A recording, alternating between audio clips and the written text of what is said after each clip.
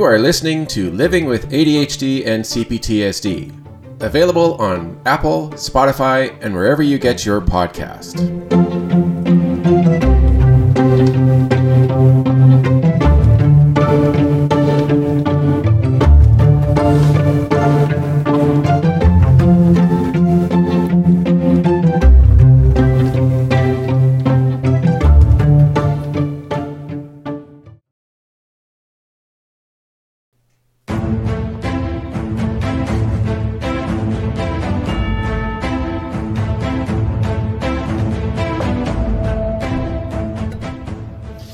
Welcome everybody to another live broadcast of Living with ADHD and CPTSD. Today the discussion is going to be on ADHD and CPTSD, which for a lot of people, they do have a tendency to have both, not just the one. Today I have a special guest with me. Her name is Jess Kennedy, and she is from Australia, and she has been happy enough to join us in the wee early morning in Australia on Sunday. So, Jess, thank you for coming online. Welcome to my show. Thank you very much for having me. I really appreciate it. And more than happy to get up at 4:30 a.m. to be a part of it. Good. Yeah, I know. Not very often I get people who are up that early to come on my show.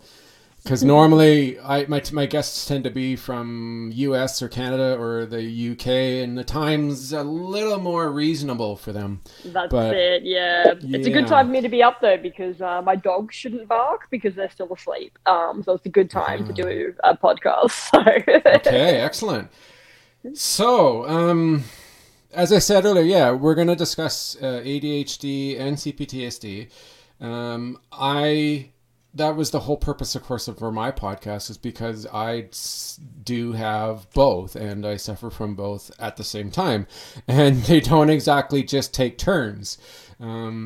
So a lot of times I have symptoms and issues with an ADHD symptom and having trauma or a trigger at the exact same time, and they mix together and make life very difficult and frustrating. And ironically, the word I like to use is complicated, because CPTSD is, complex post-traumatic stress disorder. So it's kind of an ironic word.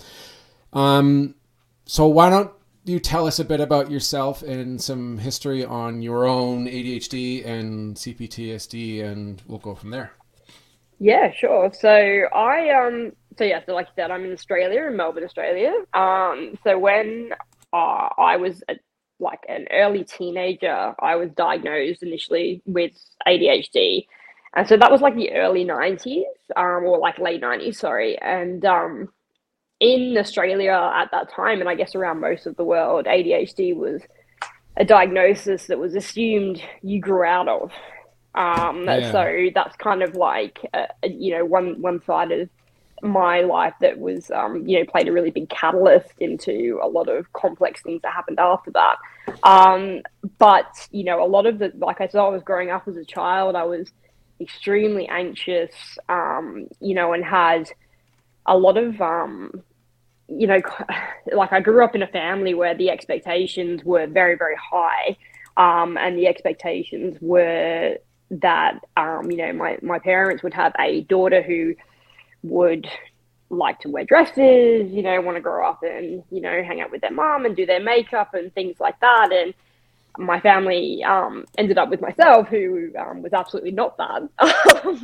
And kind of as a result, ended up with sort of like these shifting goals as I grew up. So sort of a lot of expectations that I couldn't quite hit, because even if once I tried to hit them, they were moved, and there was sort of that kind of thing. So that started to create a lot of anxiety in me, in a very, very noisy mind. And I was very, very young when I had like things like my first drink. I was sort of around about 10 years old, and to try and quieten my mind. And, then once I was diagnosed with ADHD, and at the time I was diagnosed with ADHD and depression at about 13 or 14, right, I was medicated so highly that I don't actually remember a lot of my teenage years.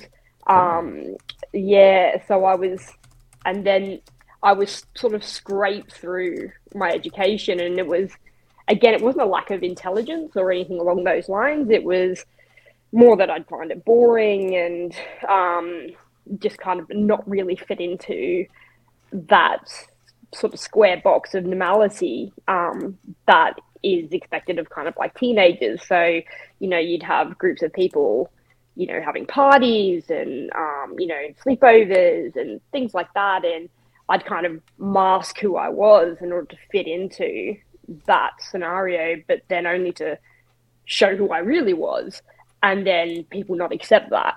So again, it was those shifting goals that I never quite reached. So, yeah. No, absolutely. Yeah, that's, I understand it, especially in teenage years where there's so much happens. There's constant change, and you're getting close to adulthood and going into the real life, like, a job or college or like all sorts of possibilities. And I can totally understand that. Absolutely. And then, the other side of things for me is that I was dealing with my own sexuality at the time as well. So, and I grew up in a very conservative, white, privileged, middle to upper class family, and went to private Catholic schools, and, and then at the same time was kind of like, well, I think I might be gay. And then not being able to be that because it was, Australia is a lot better now, but back then was a very homophobic country. And my family were, I think, unintentionally homophobic because that was just kind of built into it. So in this one side of kind of not feeling like I could fit in because of the way my mind worked and the person that I was, the other side of it was that I also had to pretend that I wasn't who I really was. So there was kind of both sides of that trauma. And it's a really complicated way of growing up, because you're never really who you are, and that starts to create not only the complex post-traumatic stress issues, but it also builds ways in which you start to try and cope in not so positive ways, which is, around things like substance misuse, dangerous behaviors, anything kind of you can do that gets you out of who you really are. Mm-hmm. Absolutely. Jeez, wow. Well, man, that's a very, I'm not even sure what to say, honestly, because I know that it's everybody experiences this differently. There's very, very few, if anybody, that has identical ways of how they learn about it and how they deal with it, and then there's symptoms and experiences that happen because of it, and then on top of it, like, CPTSD coming in, it really. It's just like you're already being held down, and then somebody jumping on top of you, and then not wanting to get off. You can't get them off. There's nothing you can do. It really does make life very difficult, and I've seen it's interesting. Go on. So I was just going to say, it's interesting with the CPTSD because that wasn't a thing, really. Like, people didn't understand. Same as they didn't understand PTSD really properly until, in the last sort of 15 years. Yeah. People don't really understand complex post-traumatic stress or how it can actually build. And it's just, it just builds layer by layer by layer throughout your entire life. And it's just this series of events that are generally based around something, I guess I kind of look at where mine began as just that I started to create a way in which I could relate to people, and try and get that approval constantly from my family, from my Yeah. friends, and never quite getting it, and then not quite knowing what to do as I went through that.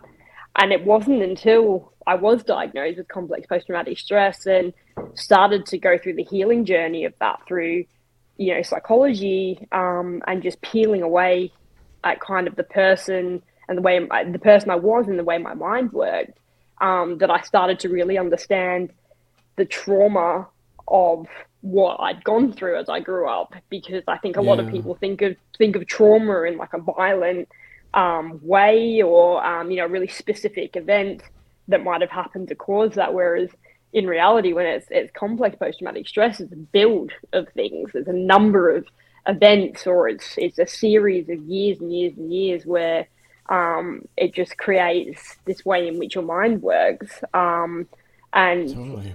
it's a really difficult thing to have. And the triggers from it, even now, like, I'm doing like very intensive psychology around building resilience and kind of understanding things from my past, but Yeah. I still have scenarios that trigger me, and I will almost, like, I call them a blackout, but I will disassociate from the situation because it panics me so much, Right. that of something, and in those states things will happen that I don't remember, and then I'll come out of it and I'll be like, oh, everything's fine again, and someone will say to me what I've said or done in those states, which could be, you know, things that could be quite shocking to people to hear, but in Yeah. reality isn't actually who I am. And if that person, who hears that doesn't understand, it can be quite confronting, and they may do something, because they feel you're going to do something silly. They may then, try and do things to try and help you, and actually you don't need help because once it's passed, you're fine. Yeah. So it's, yeah, very, very complex. No kidding. Absolutely. It. I know. I've. I've only been. I think it's been probably entering my third year here, where Mm-hmm. I've understood. Like I realized and started to learn about my own CPTSD, and it it's not something that you just like when you go to school and you read a book or you have a teacher show you something on the board and eventually you learn it and you go, okay, I understand. And then you're able to reproduce. It's not a simple thing. For the longest time, I had extremely difficult, time understanding how and why it was happening and where it came from, and then when I would get triggered and I'd be blended and or I'd be dissociating because it'd be like the present time or my thoughts that I was having were like too much to handle. So I would either find a way to get away from them and think of something or have happy thoughts or do like eat out of just stress eating, like instead of dealing with it and sitting there with my trauma, I would find ways to get away and to dissociate. Mm, And it was always difficult at the beginning, and to some days it still is hard to get and hard to grasp, but especially at the beginning it was really hard to understand just how easy it was to become triggered or to not yeah. feel safe. And I was so used to the way things were for such a long time that to me this was normal. Like it felt Yeah. like normal. Like I thought it was me. Like I always thought me getting angry at someone and saying things that were hurtful or sounded really childish, that people would look at you and just go, what are you saying that for? That doesn't, like, what, do you Yeah. realize what you're saying? And and Yeah. and I always thought, well, that's me. That's the reality, and it took a long time to understand and to finally admit and accept that for a long time of my life and daily for a large period of it, that was not reality. That was a skewed reality based on like past trauma and often being triggered Yeah. and blended. And it was difficult to just see that and go, yeah, I understand. And on top of it all, know what to do, like how to take care of it, how to fix that, so that in the future, instead of dissociating and running away or saying something that was inappropriate to somebody, you would be able to recognize that something's wrong. I'm triggered. I don't feel safe. Instead of just pretending or ignoring it and, moving forward like I always did in the past, I have to learn to step away and like there's words like I need to process, I need to work on this, I need to take time and sit there and feel it, or do the work that I've been given. Like the therapist says, Yeah. do this work, do grounding techniques so that you can, that you're able to come out of this and not be blended. And then you can see it from an adult's point of view. It's not easy. It's never been something that you can just pick up and go, I got it. And then you never have it again, because Yeah. it's like the word is, it's so complex. There's so many little roads and unknown places that you don't even realize your trauma is coming from, or the complexity of how it's built and designed, and especially because of the fact that it's been so long. It's not like it's 2 years of trauma and there's very little to fall back on. There's a lot of past, and it's not like you're going to remember it all. You're not going to go, okay, I have my 40 some years of trauma and here we are. It's never that Yeah. simple. Yeah, it's not like you turn around and you're like, oh, there you go, we'll just fix that 20, 25, 30 years of your life and you can just Yeah. move on. It's, like the progress I've made with it. And again, it's sort of the combination of, being re-diagnosed with ADHD and I also have like bipolar and, which, Right. I'll go into in a moment, but the complex post-traumatic stress, and I was diagnosed with it. I had no idea what it was. And I had to do like a bit of research into it. And when I did, I was like, okay, this is interesting. And when I started to do psychology, which was, I'm coming up to 12 months, so my psychologist is going to get a card soon because she's outdone every other person who's tried to do therapy with me. So, but she kind of has worked really hard with me to build kind of what does make me feel safe and what Yeah. understanding triggers and part of that was for me, which was really complicated, was that I had to make some really difficult decisions about who was close to me and who was safe for me to be around, which actually resulted in me completely distancing myself from my immediate family, Right. because that trauma and those triggers, just when I was around them, would build, and I would get to a point where I would either be angry, I'd burst out in anger, or it was panic attacks, anxiety, and then for me, being in recovery from substance misuse and CPTSD was a huge trigger for me with substance use. I'd get those feelings and I'd be like, I don't want to feel this. I can't feel this. This hurts. I'm not safe. And so learning how to not just numb that with drugs and alcohol and instead creating situations that are safe. That's what I had to do. And, that was one of the most difficult things I had to do, was just be like, you know what, these people aren't safe for me. And Yeah.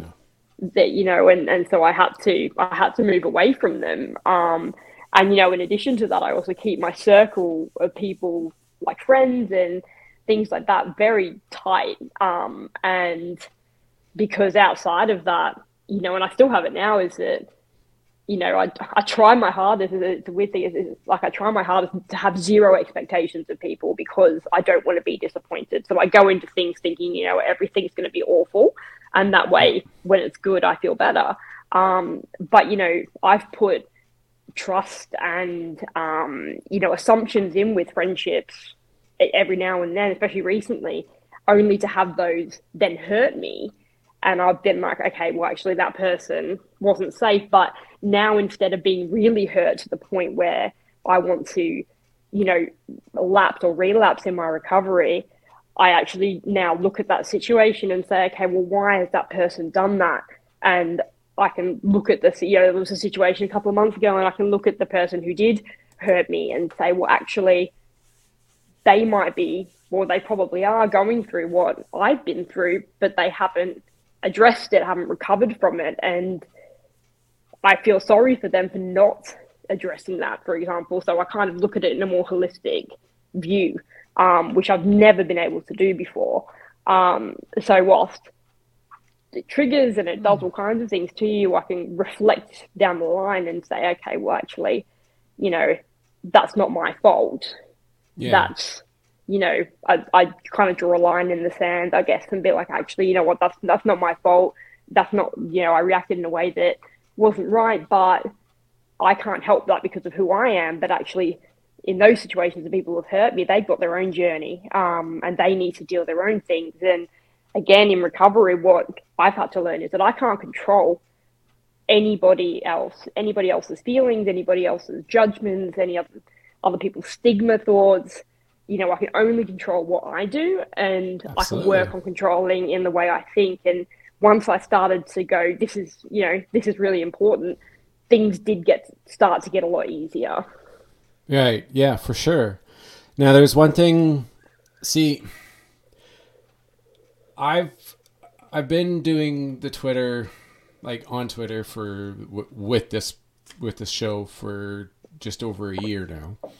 And I've noticed, now I'm not saying that this is common with a lot of people. I'm saying that there's always a percentage or a small number where they don't take ownership of their problem. Whether it's the ADHD, whether it's their trauma, they often, it's a number of things. They either don't realize, they don't admit to themselves that there's an issue. They blame other people for the problem. They always say, nobody ever understands. Nobody ever wants to help me. Every time, like, people are always like, have this misconception about this. And they use that as their, okay, I'm going to say it, as their excuse for some of their behavior. And instead of owning it and saying, okay, yeah, like I realize I'm going to get triggered in certain situations. I'm going to have times where I'm going to forget something. I'm going to be so busy with something, or I'm going to get super focused on what I'm working on, and I may have time fly by, or somebody's going to come up to me, like, let's just say my partner comes up to me and says, it gets a bit angry or frustrated because there was something that we had to do that was very important, and because of whatever reason, forgetting about it or getting too focused, I forgot. And right, like and instead of saying, "Oh, I'm so sorry, you're right. I should have made a reminder, or I should have had an alarm or something. Or I should have been able to realize that there's a tendency that there's this good chance that I'm going to forget, and it's going to cause problems." Yeah, absolutely. They don't do that enough. A lot of them will be like, well, why didn't you come and say something, or why are you getting so angry at me? Like they get triggered and they start acting like their behavior changes, and they don't do enough, or they don't accept the reality of, okay, look, you have you're going to have ADHD moments, or you're going to get, there's going to be situations where you could potentially get triggered because, Absolutely. you know, you've had this in the past. Like somebody in your was abusive, or someone was treating you improperly or took advantage of you, and you have to be prepared for these sort of things. You can't just like, it's one thing to have ADHD, or to be to know that there's a CPTSD, but if you don't do anything about it, or you don't try to, well, sometimes you can't minimize, like you can't minimize things sometimes. You know, it's not like we're going to just, it's going to be some magic pill, or like a therapist's going to give us homework and we're going to go do it a couple nights and all of a sudden we're just going to like have the answer. But if we don't do something, like if we don't take care of ourselves, like you said it yourself, right? You can only worry about what you do, about yourself. If you worry about what other people think, then it just makes it so much harder, because absolutely. Yeah, that's half the battle, because if you constantly worry about what this person's going to say, what that person's going to tell you, how that person's going to treat you, and you grovel to them, or you forego like your own needs, like, you know, you have to take care of yourself, or you want to go and watch a movie, or just relax, and if you don't allow yourself to do that because this person is controlling you, or you're scared to say no, that's not good. That's not a safe boundary. And it's showing a sign that you're triggered, or your system, you're not handling it in an adult like way. And at the other time, you're not being true to yourself, and you're not showing yourself, like you're triggered, you're not showing your system that you can take care of yourself. You can do that. You can do the right thing. Yeah. And yes, I completely agree with everything you just said. And I feel like you're explaining things in a way in which I feel. And then when you try and explain that to other people who don't go through the same thing, they don't really get it. But I just wanted to say, before I kind of move on to some of the other things you said, is that, I think there is, and again, this is something like how I used to feel, throughout my whole life, is that, there's a lot of bliss in ignorance, not realizing that you have a problem or an issue or something that you need to deal with. And people do become comfortable in that trauma, and again, which is part of it. And it can be really hard when you're actively dealing with yours and you're building your resilience and the person who you are, and then somebody around you, you can see it in other people, and you can be like, and hear the way that they speak, the way they act, the way they react to things, and they sit in that and they don't fix it, and that can be very, very frustrating. But again, it's realizing like what you can and you can't have control over. And it's interesting the way in which that crosses over with ADHD, because ADHD is a lot more complicated than people realize. So absolutely, and one of the things at the moment, and I think it's wonderful that there is this awareness now around ADHD, and that people, especially women, being diagnosed as they're older, because they're inattentive, and as a child that was never recognized, and so they've gone through their life really struggling, and then they're getting diagnosed later, either because of this awareness or their children are diagnosed, and it's kind of this crossover where they're like, oh, okay, actually I think I might have that. And I think that's great. And and that was like myself being re-diagnosed when I was older, and I know you were diagnosed that recently as well. So it's great that awareness has been built, and that we can start to like in my case, rebuild what was a very chaotic and dangerous life. But at the same time, people don't necessarily take it seriously, because the way in which it is portrayed in things like the media, whether it be like the news media or specifically social media, is that it's this really fun, hilarious thing that you've got, and you're really funny, and people love you, and and you look, you lose concentration because you see a squirrel out the window, whereas actually, it's debilitating if it's not treated properly. And so where that crossover is with both ADHD and complex post-traumatic stress is that, you've had this life where if either so for example, in my case, I was diagnosed as a child, and then at 17 said, all right, you've grown out of it now, so we're going to take your medication off of you, we're going to stop your psychology. And I can see now in hindsight that was a catalyst for my beginning of having any like major issues with substances. So it's like that bit got cut off, and then everything came back. The anxiety came back, the feeling like I didn't fit in, and I couldn't work. I couldn't, I had a job. I never went to university or anything like that because I felt like I couldn't.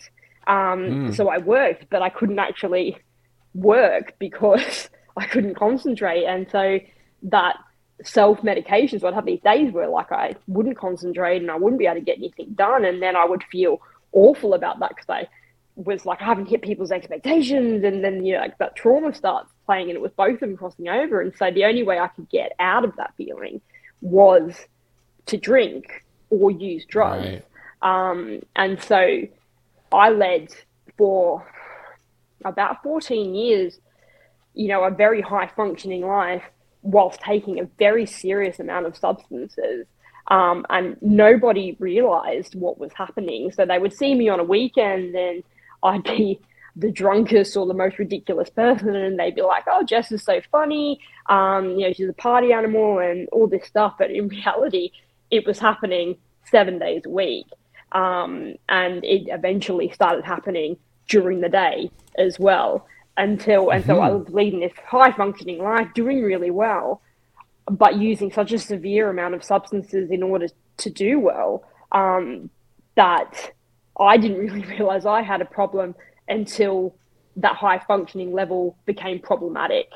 And, I was caught using drugs at work. I lost my career, and then I got a new job, and then I lost that, and got another job and I lost that.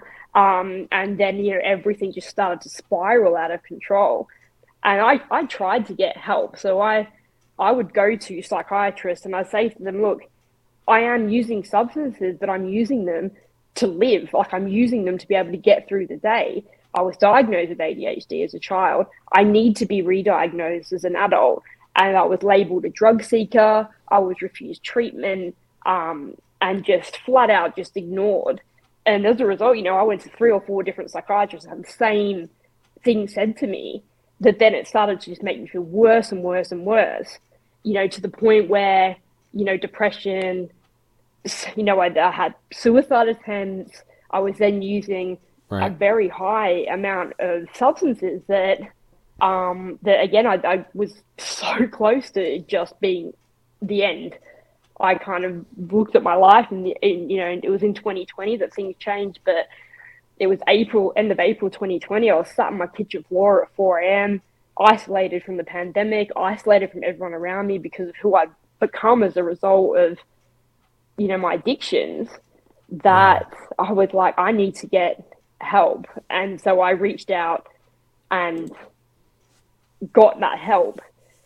6-7 weeks later, I managed to get into a psychiatrist, and I said to myself, all right, this is the last time I'm going to do this.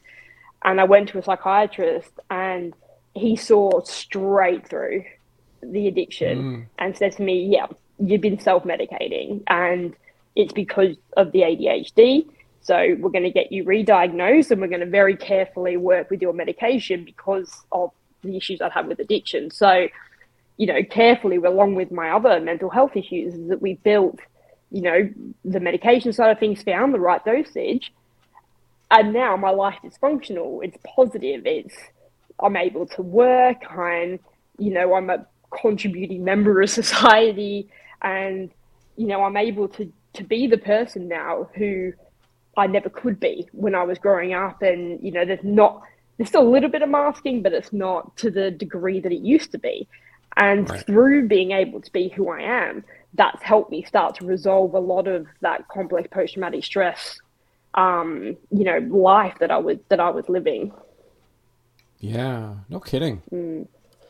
It sounds like you've been through so much in that time frame that your experiences and just like you came to a realization, like that one you believed that you required these all this different addictive like drugs and alcohol in order to help yourself, to make you feel like a person, like and nobody, I think nobody realizes, or maybe they do, and it's just the desire or that need to feel normal is so strong that they do it anyways. It's the damaging effects that it's doing at the same time. Yeah. It's really sad and unfortunate that that's what ends up happening. And it doesn't take much. You look at all these famous people in the past who we don't realize, we had no idea that they were going through what they're dealing with, right? It could have been a lot of trauma. It could have been just due to what they're doing, or maybe something in their past that was pushing them or making them feel inadequate, or that they weren't enough. And then they get into the drugs, or they get into the alcohol, and they're damaging their system. And all of a sudden one day they die, and it's way too soon, and everybody's like, I had no idea. Yeah. And a lot of them absolutely. weren't.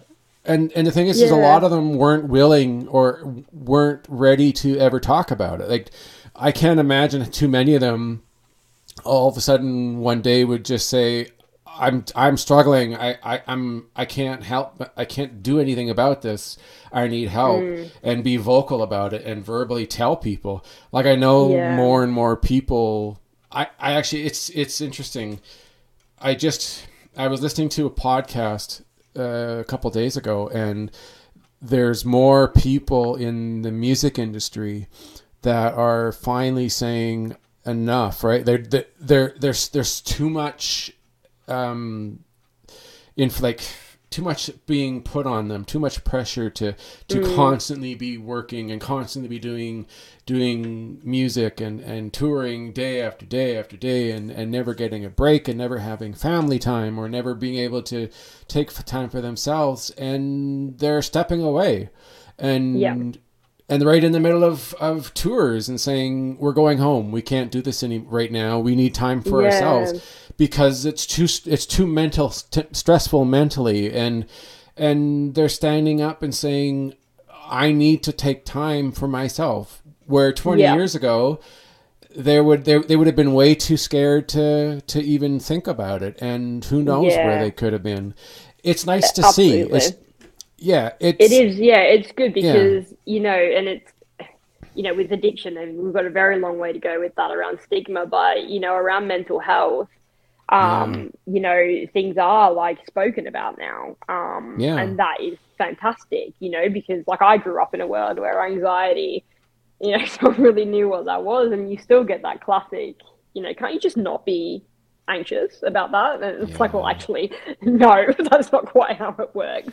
But exactly, yeah, you're right. Like being able to, like, self care being something that people talk about really actively is really positive, and yeah, recognizing in yourself when you do need to take a step back. And that's again like a really big thing that I had to learn because with my ADHD, like I was like, okay, yeah, I can do this, I can do that, and I will work really hard, and I'll, do this stuff because I love it. But actually, I'll burn out if I do that. And specifically, I actually work in the addiction and mental health field now. So I work as what we call a lived experience peer worker, which I think in Canada is pretty common. It's very, very new in Australia. And I work with people who stood where I once stood, And I love that. And I love that I can use Yeah. my past to help people, my own experiences. But at the same time, I have to have very strict boundaries around the way in which I work and be able to switch off when I need to. Because if I don't do that, then, I will not be okay. And so I have to really balance that. And that's something that is talked about more and people are starting to do. And I think that's really good. But I think reaching out for help in a crisis, or when your life is at the level where it's unmanageable, whether it's due to substances, whether it's due to undiagnosed ADHD, whether it's due to trauma that hasn't been addressed, or mental health diagnoses or misdiagnoses, that is still very stigmatized, so people talk about mental health and they love that, and they're like, yeah, absolutely, I'm sorry you have anxiety, but actually the minute someone is in a mental health crisis, people don't know what to do. And it's, they don't realize that actually an actual sort of really big mental health issue can be terrifying and dangerous, and people don't quite know how to deal with that. And that's something, that's sort of the next step, I think, that, the world really needs to take. Yeah. I think there's two big examples that happened last year in athletics that unfortunately is proof that we have a long way to go as a society when it comes to mental health.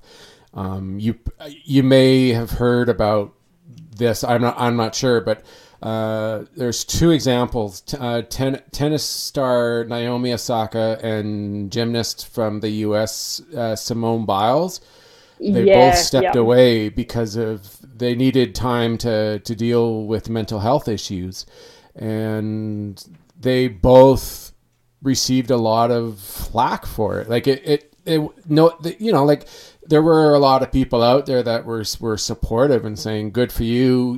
Take time for yourself. You need to deal with this." And then there were a lot of people, like media, and I think even the association, like for tennis especially, there was a lot of negative fallback because she was taking time for herself instead of competing, and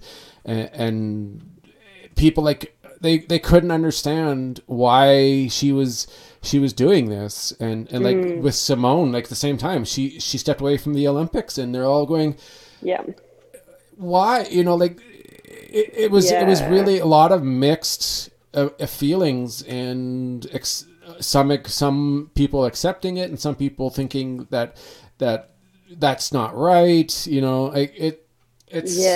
haven't gotten to the point yet.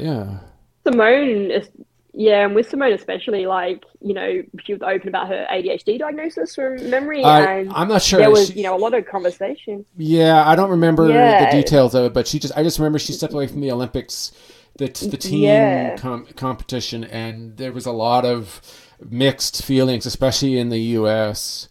So. Yeah, I think people would look at that as being like, you've got this privilege where you can go and do this. Like, why would you step away? But actually it's really positive, and that person, they put themselves first and put themselves ahead of their career, because if you don't look after yourself, you don't have a career, exactly. and it's like with me, with my recovery, it's if I don't have my recovery, I have nothing. And it's no different to a famous sports person or a singer or anyone who is in the public eye. Like, they only have that opportunity if they look after themselves. If they don't look after themselves, and they no longer have that opportunity. So putting yourself first is really important. And it's a really important lesson to learn. And when people who are in the media spotlight do that, there is this judgment and things like that. But a lot of us, I think the statistics in Canada are the same, but we said that like one in 4, 1 in 3 people will suffer from a mental illness at some point in their life. Yeah, and really that's almost everyone. Do you know what I mean? And so to look at somebody stepping away and doing self-care and looking after themselves, I think a lot of people will look at that in a negative way because they don't do that when they should be. And they don't recognize it. So there's a lot of, I'm just looking at this website right now and showing all these musicians who have dealt with mental health issues. And it's quite surprising, to be honest. I didn't even realize how many there were. And it's quite incredible. And there's a lot of names on here that are surprising, but then at the same time, I'm happy that there are so many, because when you think about it, it means that they are willing to come out of this fear of being, of negative reinforcement or the media or their fans saying, like, why, like you're supposed to be there for us. You're making, like, it's a lot better today, and so they're not afraid to speak out about it or take time away for themselves. Yeah. And the only problem is that there's such a long way to go, because there's still people out there who don't think it's appropriate, or the stigma or the negative their thoughts stigma, and views on it. Yeah, stigma is so dangerous. And I'm part of a campaign in Australia at the moment. It's called Rethink Addiction, and it's about rebuilding the way the world, or Australia at the moment, it looks at addiction. And instead of seeing that, and it's exactly the same as mental illness or neurodivergency, it's looking at the person, not what they're doing. And that, that like this action that they're doing here, is not actually, that's not actually who they are. They're doing that for a reason, because they're in pain, because they have trauma, because they can't find any other way to help themselves. So they do jump on the substance abuse path, or the self-harm path, or any kind of dangerous behavior path, because they found no other way to help themselves. And it's, with mental illness, the stigma around that, it's better. And the stigma around ADHD is better, but people also don't understand or want to see the other side of it, and what people's lives are like if they don't look after themselves.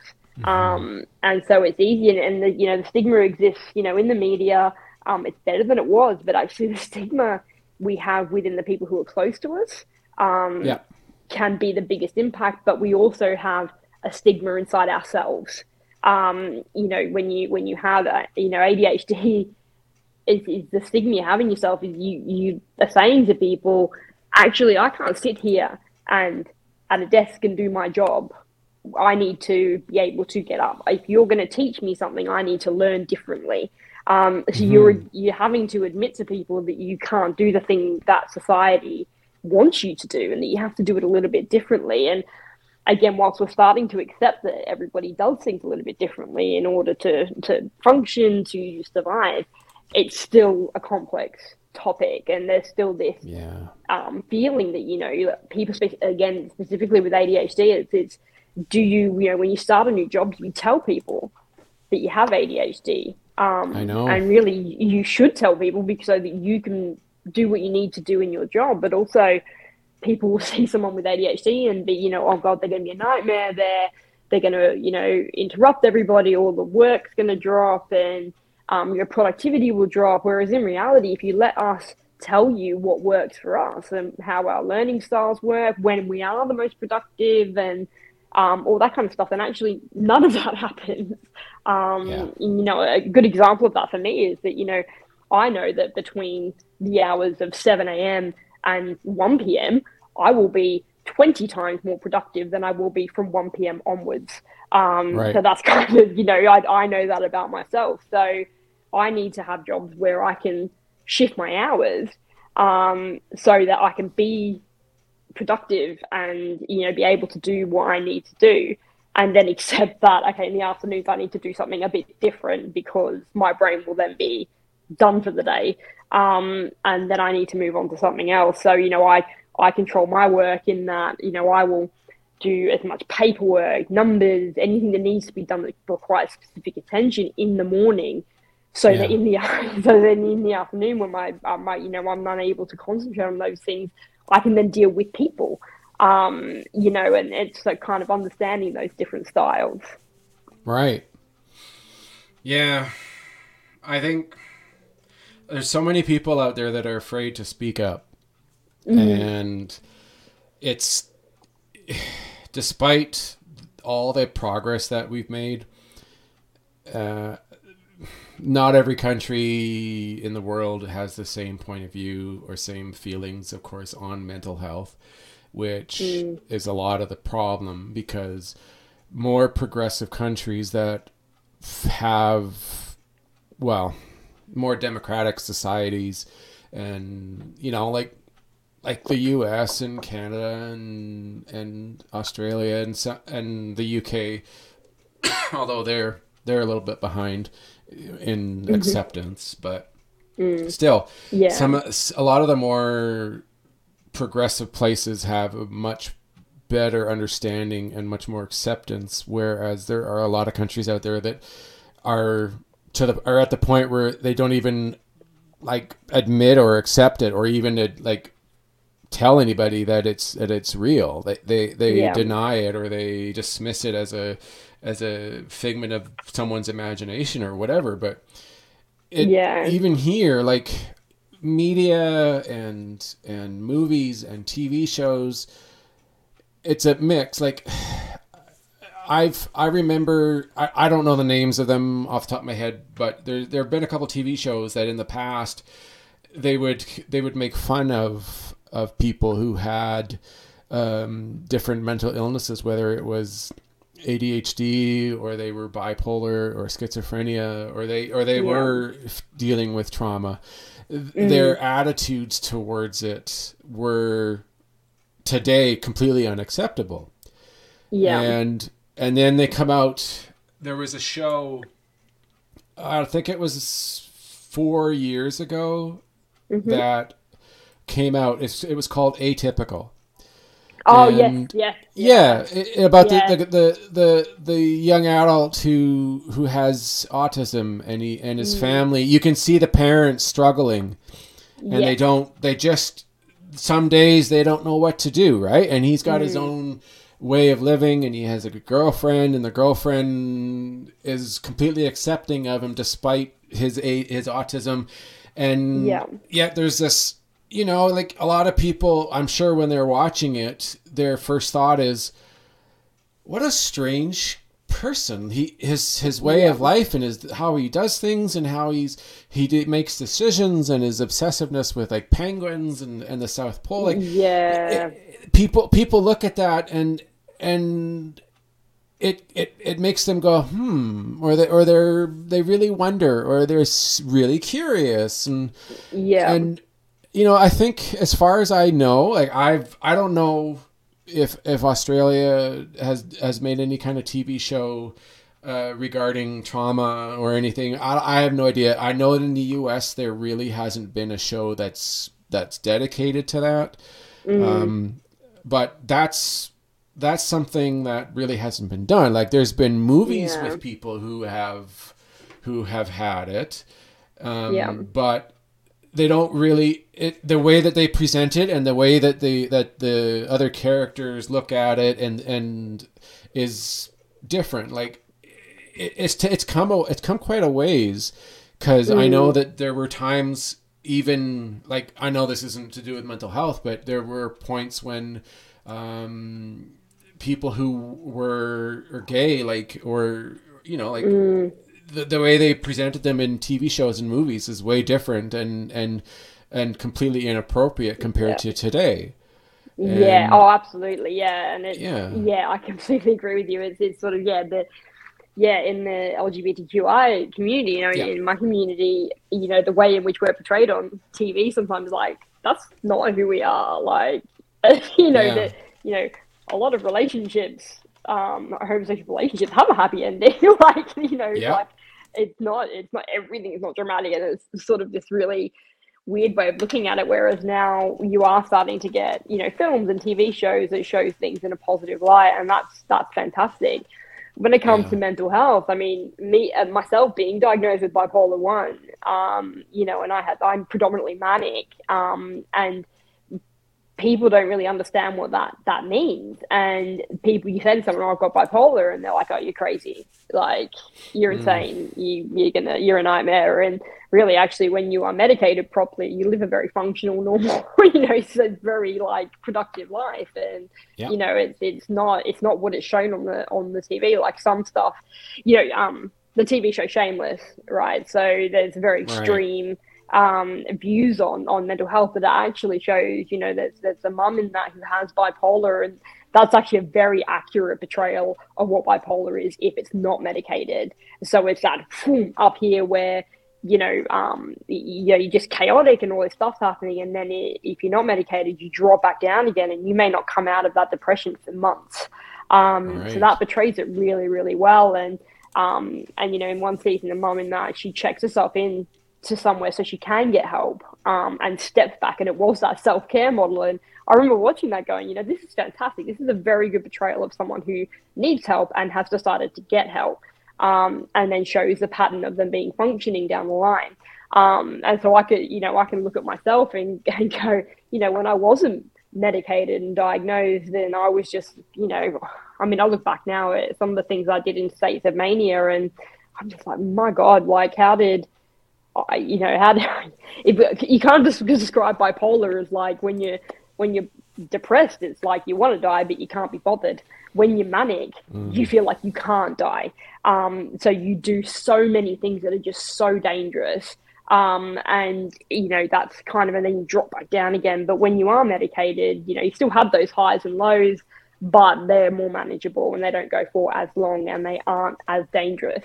So, to have that portrayed correct in the media is, really important. And it's the same with anything. As neurodivergency, as people on the autistic spectrum, and you're right, atypical is a very good example of someone who has that, who is very functioning, but got these quirks, and, because of, who they are. And, so neurodivergency and things like that is getting better.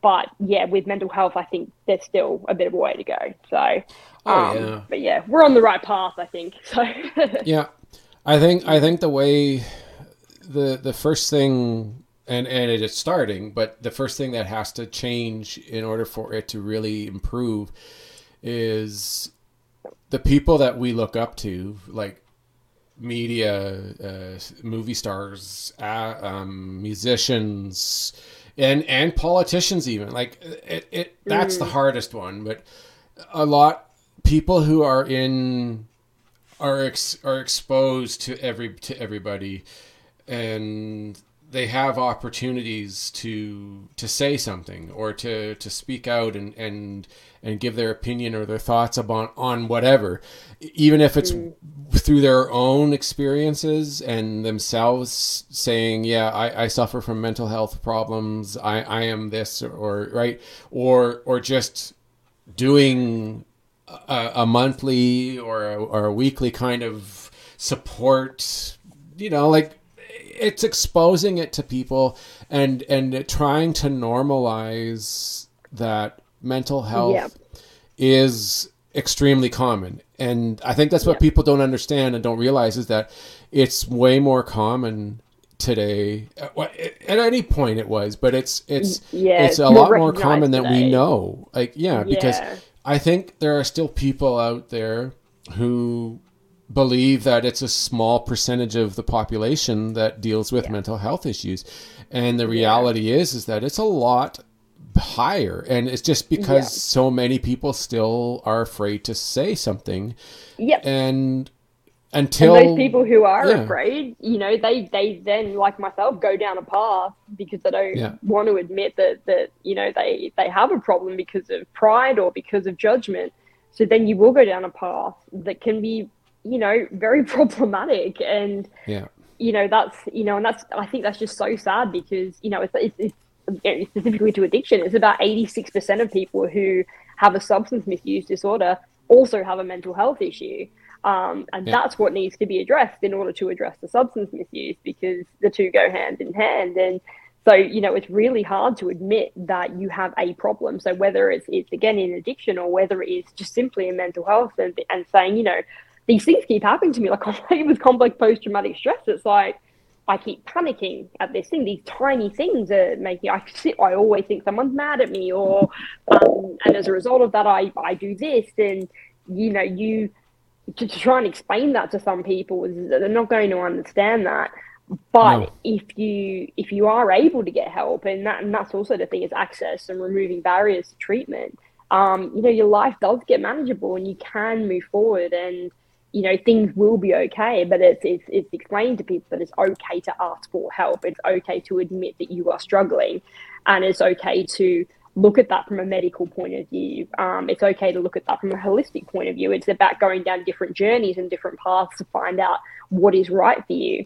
Not everyone will get on with psychology. Not everyone will get on with medication. It might be that they need to go down a different, like a spiritual path. It's, no one's recovery in any sense is linear. It's never the same. And it's accepting that everybody's a bit different. And when we do accept that, the world is a lot easier for people like yourself and me, and and the 1 in 3, 1 in 4 people around the world who are suffering. It makes the world a lot easier to navigate, and I think that's very important.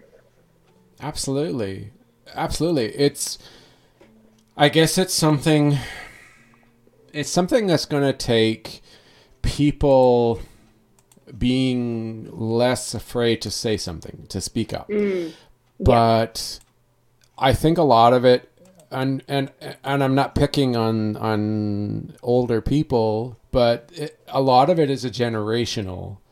Oh, I'd pick on them. You're absolutely right. Yeah. Yeah. It's a generational thing. Yeah, absolutely. Like, and it's a lack of education. Yeah. Yeah. Because they, like my family is a pretty good example, to be honest. They grew up. There was a lot of family members in it, and in that family, and they grew up with the understanding that, and this is obviously common everywhere, is that you don't speak about your feelings, or you don't talk about your problems. If you're dealing with something, you keep it to yourself, and you can talk to it maybe with your priest or your church person, or or maybe you can talk to it with your mother. But even then, don't be public about it. Yeah, exactly. And now more and more people, of course, are starting to come out, like, say that, I'm dealing with this problem, and there's a good percentage of those in that generation that are, going, I don't know, you really shouldn't be talking about this because it's not smart, it's not the best thing, and people, it's sad how easily that when they say that to somebody in their family, or just to a person in their younger generation, how it affects them, and they take it to heart, and they go, okay, well, I'll be careful who I say it to. They're they don't want to speak out and say, I don't care, I'm going to say something. This needs to be said. People need to be aware of this. It doesn't happen that much, and it should. And that's the sad part, is that and you're absolutely right. And that's why, like, for me, one of the biggest things that helped me throughout my recovery journey of recovery and building of the person I am today was hearing other people's stories and knowing that I wasn't alone. So I know how important it is to speak about it. And that's why I do. And if that makes people uncomfortable, if that makes people judge, if that makes people not want to, be connected to me anymore, then that's their problem. And that's one of the biggest things I've had to learn. And it comes back to what we spoke about at the start, is around that I can't control how those people are going to react, but I know that what I'm doing is going to help people. So that will be what I'm going to do. Good. Yeah, exactly. I know. I think I have a particular situation, like there are people that I trust enough to say anything to. And then there are people who, not so much. And it has nothing to do with their character or the person they are. It's just, you know, that it's not that kind of, you can't just tell everybody. And someday, maybe it won't be so hard to talk about it with some people, but it's absolutely. And that's a lot of it too. When you think about it, is it's not as easy as just saying, yeah, I'll bring it out and talk to everybody. Yeah, absolutely. Yeah. And that's kind of the good thing about having ADHD is that, we will blurt things out sometimes. And actually that can be a very positive thing if if we shout about the right things. We can be incredibly persuasive and very animated and get people's attention. So doing that in a positive way around something that needs to be addressed is it's a really great attribute to have. So yeah. Yeah, for sure. It's too bad. And like, I know that I think society in general is probably, how do I put it? 50 years at least away from seeing. Oh yeah.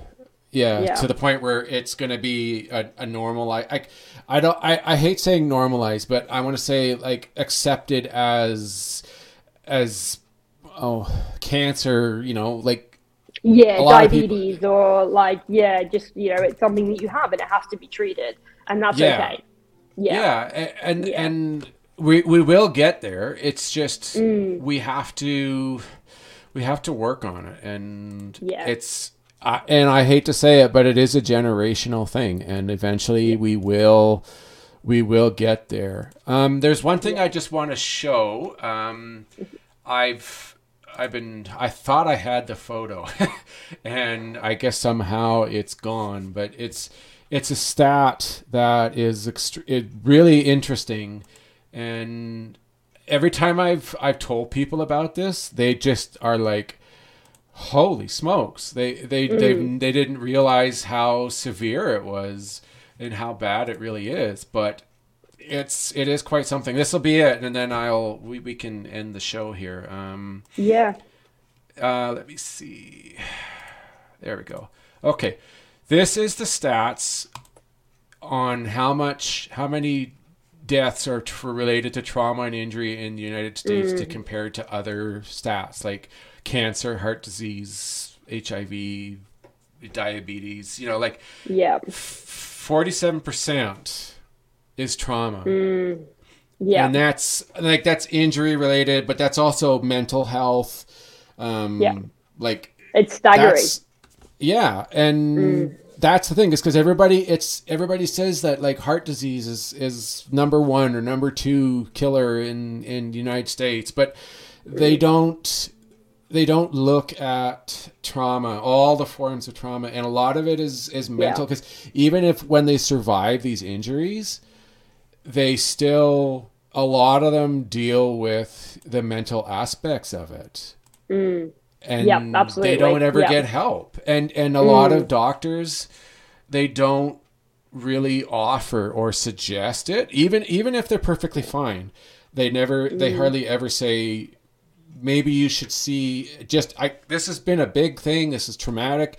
Maybe you should talk to a psychologist or a psychiatrist for a little bit and see, maybe they can help. And people should say yes, because if they don't, it might not be immediate, but months or years down the road, it's going to affect their life, and they won't even know. They won't even necessarily realize. And some people don't realize until it's too late, and that's incredibly sad.